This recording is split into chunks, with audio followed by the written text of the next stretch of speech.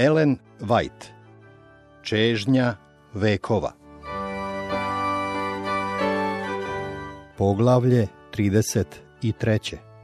Ko su braća moja? Ovo poglavlje zasnovano je na evanđeljima po Mateju 12, 22 do 50 i Marku 3, 20 do 35. Josifovi sinovi bili su daleko od toga da budu naklonjeni Isusu i njegovom delu.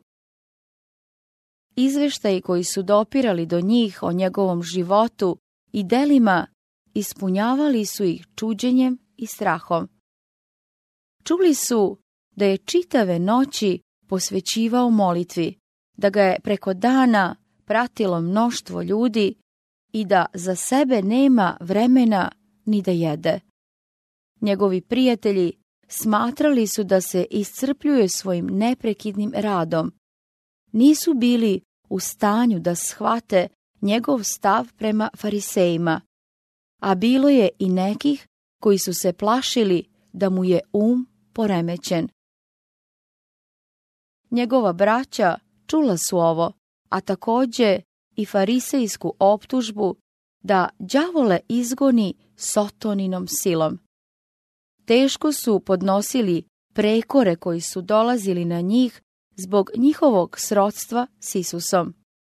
Znali su kakav su metež stvorile njegove reči i dela, i ne samo što su bili uznemireni njegovim smelim tvrdnjama, već su bili i ljuti zbog njegovog javnog optuživanja književnika i fariseja.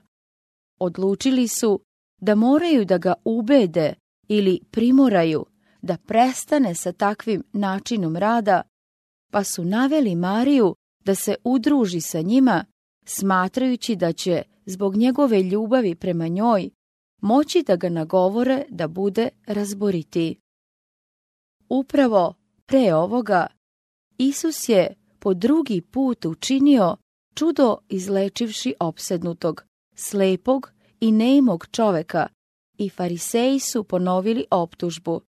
Pomoću kneza đavolskoga izgoni đavole. Matej 9. glava, 34. stih.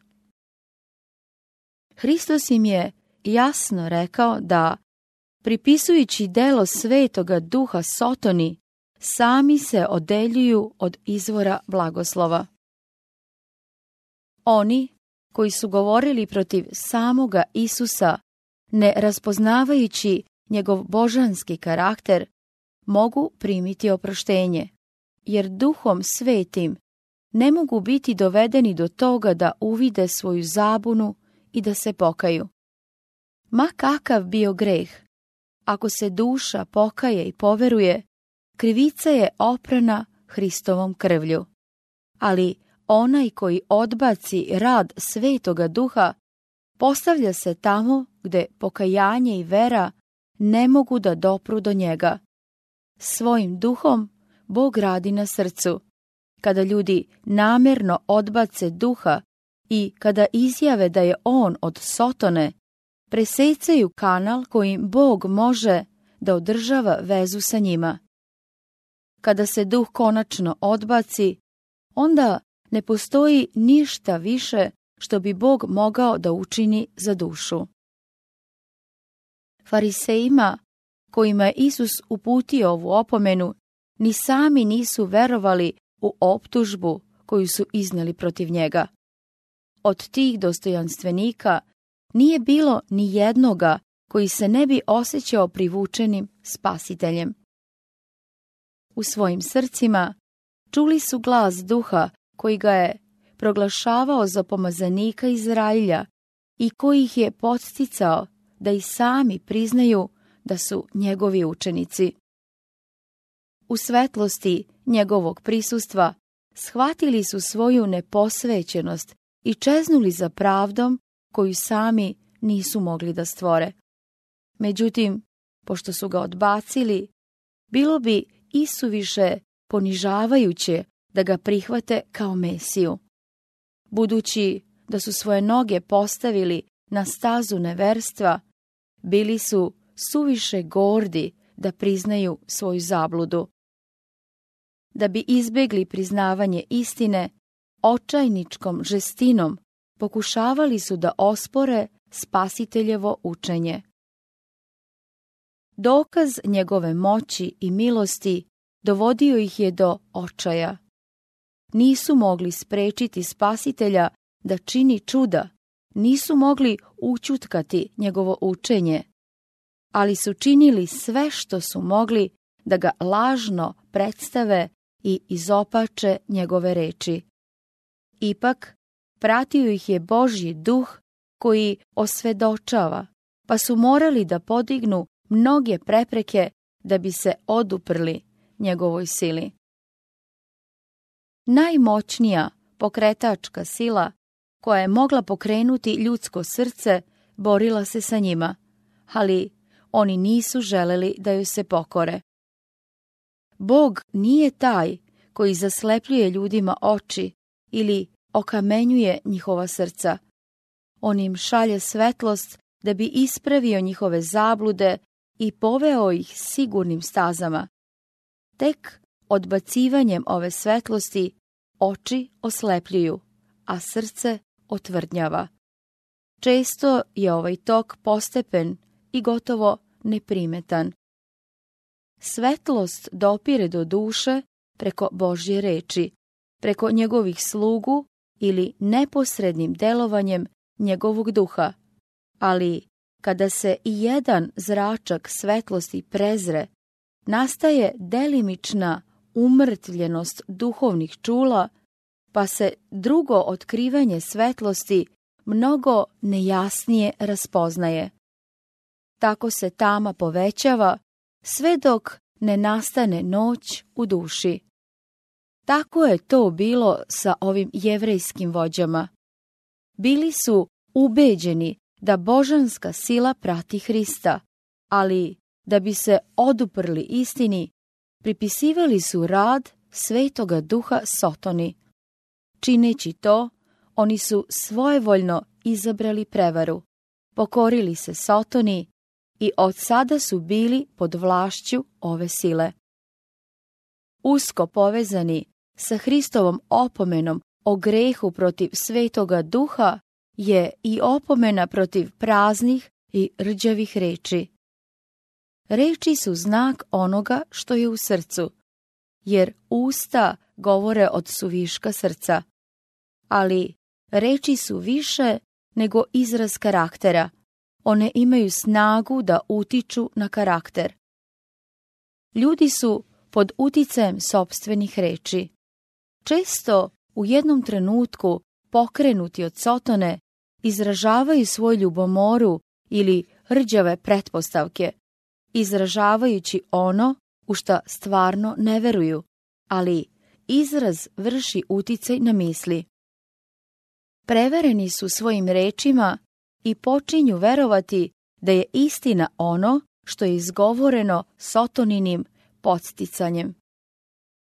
Pošto su jednom izrazili neko mišljenje ili odluku, često su isuviše gordi da je povuku i pokušaju da dokažu kako su u pravu, sve dok ne dođe dotle da poveruju da zaista i jesu. Opasno je izgovoriti reč sumnje.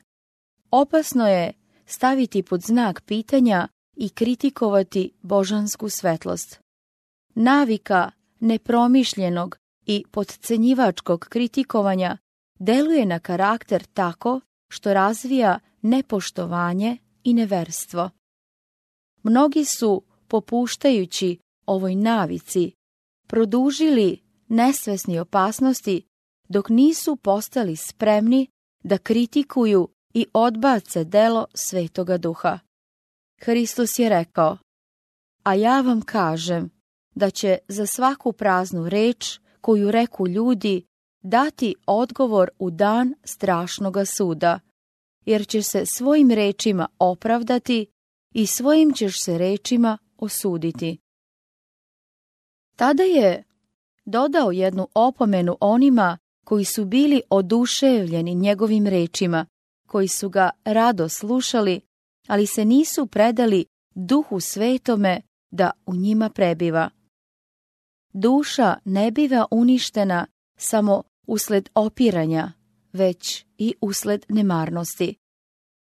A kad nečisti duh izađe iz čoveka, rekao je Isus, ide kroz bezvodna mesta tražeći pokoja i ne nađe ga. Onda reče, da se vratim u dom otkuda sam izašao, i došavši nađe prazan, pometen i ukrašen. Tada otide i uzme sa sobom 7 drugih duhova gorih od sebe i ušavši žive onde. U Hristovo doba, kao i danas, ima mnogo onih nad kojima je za izvesno vreme Sotonina vlast izgledala slomljena. Božjom milošću oslobođeni su zlih duhova koji su vladali dušom. Radovali su se u Božjoj ljubavi, ali kao slušaoci iz priče koji su predstavljeni kamenitim tlom, nisu ostali u njegovoj ljubavi. Nisu se svakodnevno predavali Bogu da bi Isus mogao prebivati u srcu, pa kada se zao duh vratio sa 7 drugih duhova gorih od sebe, njima je potpuno zavladala sila zla. Kada se duša preda Hristu, nova sila zagospodari novim srcem. Učinjena je promjena koju čovek za sebe nikada ne može sam da izvrši. To je nadprirodno delo koje uvodi nadprirodni sastojak u čovekovu prirodu. Duša koja se potčini Hristu postaje njegova tvrđava, koju on drži u svetu pobune i nastoji da ni jedan drugi autoritet, osim njegovog, ne bude poznat u njoj. Duša koju tako drže nebeske sile neosvojiva je za Sotonine napade. Međutim, ako se ne potčinimo Hristovoj vlasti, nama će zagospodariti onaj koji je zao. Neminovno se moramo naći pod vlašću jedne ili druge od ove dve velike sile koje su u sukobu za vrhovnu vlast u svetu. Nije neophodno da svojevoljno izaberemo službu carstvu tame da bismo potpali pod njegovu upravu. Dovoljno je samo da propustimo da se povežemo sa carstvom svetlosti. Ako ne sarađujemo sa nebeskim silama, Sotona će zauzeti srce i načiniti ga svojim prebivalištem. Jedina odbrana od zla je Hristos koji prebiva u srcu posredstvom vere u njegovu pravdu. Sve dok ne postanemo životno povezani sa Bogom, nećemo nikada moći da se odupremo obesvećujućem uticaju samoljublja, samozadovoljstva i sklonosti prema grehu. Mi možemo napustiti mnoge rđave navike. Za izvesno vreme možemo raskinuti zajednicu sa Sotonom, ali bez životne veze sa Bogom, koja se ostvaruje podčinjavanjem njemu iz trenutka u trenutak, bit ćemo poraženi. Bez ličnog poznanstva i stalne zajednice sa Hristom, prepušteni smo na milost i nemilost neprijatelju i na kraju sprovodit ćemo njegove naloge. I bude potonje gore čoveku onome od prvoga. Tako će biti, kaže Isus, i ovome rodu zlome. Nema tvrdokornijih ljudi od onih koji su nipodaštavali poziv milosti i prkosili duhu blagodati. Najubičajeniji izraz greha protiv svetoga duha je uporno omalovažavanje nebeskog poziva na pokajanje. Svaki korak u odbacivanju Hrista je jedan korak prema odbacivanju spasenja i prema grehu protiv svetoga duha. odbacujući Hrista, jevrejski narod učinio je neoprostiv greh, a odbijanjem poziva milosti i mi možemo učiniti istu grešku.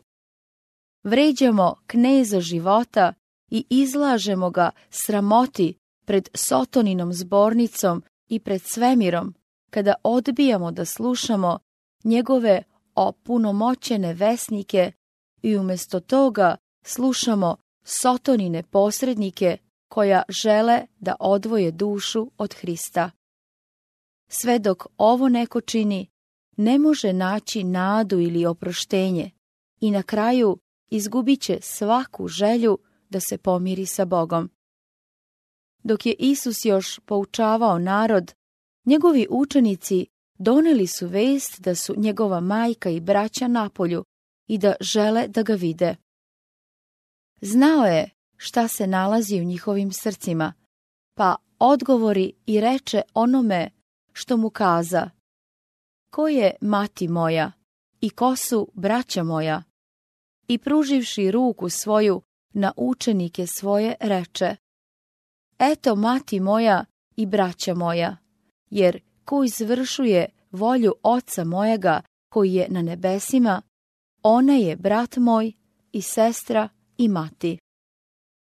Svi koji su želeli da verom prime Hrista, bili su sjedinjeni sa njim vezom koja je prisnija od ljudskih rodbinskih veza. Oni će postati jedno sa njim, kao što je i on bio jedno sa Ocem.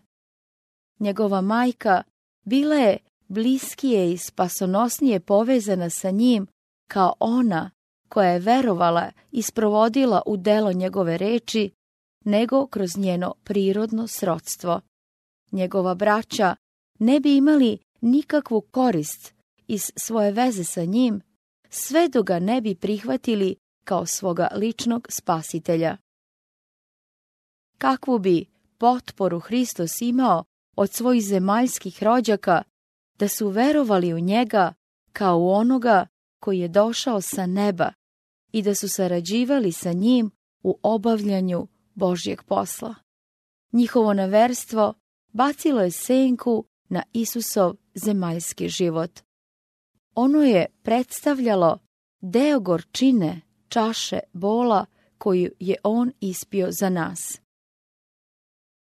Božji sin je duboko osjećao neprijateljstvo raspaljeno u ljudskom srcu protiv evanđelja i ono je za njega bilo najbolnije u njegovom domu, zato što je njegovo srce bilo puno ljubaznosti i ljubavi i što je cenio nežnu pažnju u porodičnim odnosima. Njegova braća želela su da odobri njihove zamisli, iako bi takvo ponašanje bilo u potpunom neskladu sa njegovim božanskim zadatkom. Gledali su na njega kao na onoga kome je potreban savet. Sudili su o njemu sa svoje ljudske tačke gledišta i smatrali da kad bi govorio samo ono što je bilo prihvatljivo za književnike i fariseje, izbjegao bi neslaganje i sukobe koje su izazivale njegove reči. Smatrali su ga nerazumnim kada je tvrdio da ima božanski autoritet i kada se pred rabinima postavljao kao onaj koji kori njihove grehe. Znali su da fariseji traže priliku da ga optuže i osjećali da im je on dao dovoljno prilike.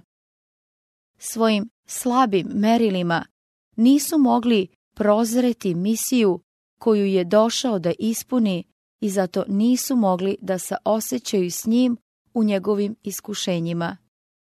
Njihove grube, ni podaštavajuće reči pokazivale su da nemaju pravo shvatanje o njegovom karakteru i da nisu razaznali sjedinjenje božanske prirode sa ljudskom.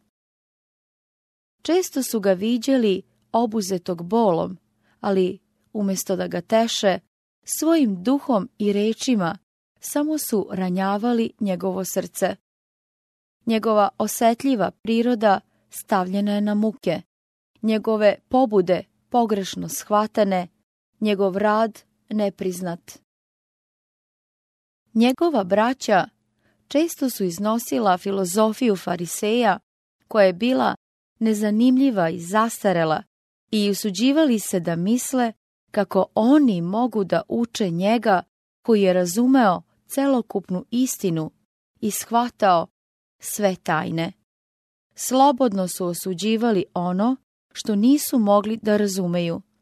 Njihova prebacivanja takla su ga do srži, a njegova duša bila je umorna i ojađena.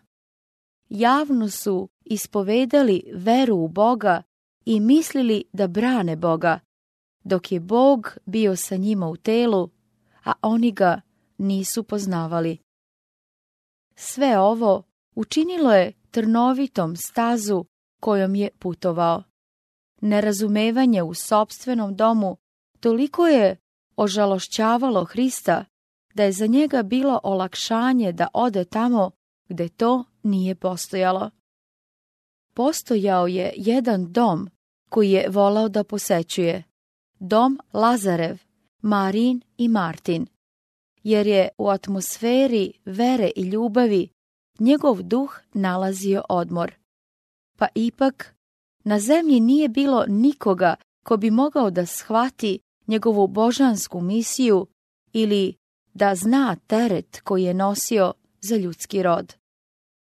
Često je mogao da nađe okrepljenje samo u samoći i razgovoru sa svojim nebeskim Ocem. Oni koji su pozvani da stradaju za Hrista, koji moraju da podnose nerazumevanje i podozrenje čak i u sopstvenom domu, mogu naći utehu u pomisli da je Isus to isto podnosio. On je pokrenut sa osjećanjem prema njima. Pozvao ih je da u njemu nađu zajednicu i potporu tamo gde je on to nalazio, u zajednici sa Ocem. Oni koji prihvate Hrista za svog ličnog spasitelja nisu ostavljeni kao siročad, da sami snose životna iskušenja. On ih prihvata kao članove nebeske porodice. On ih poziva da njegovog Oca nazivaju svojim Ocem.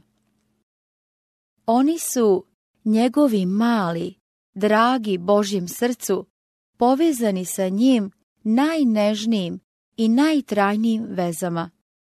On prema njima gaji bezgraničnu nežnost, koja toliko prevazilazi ono što su naš otac ili mati osjećali prema nama u našoj bespomoćnosti, koliko je božansko iznad ljudskog.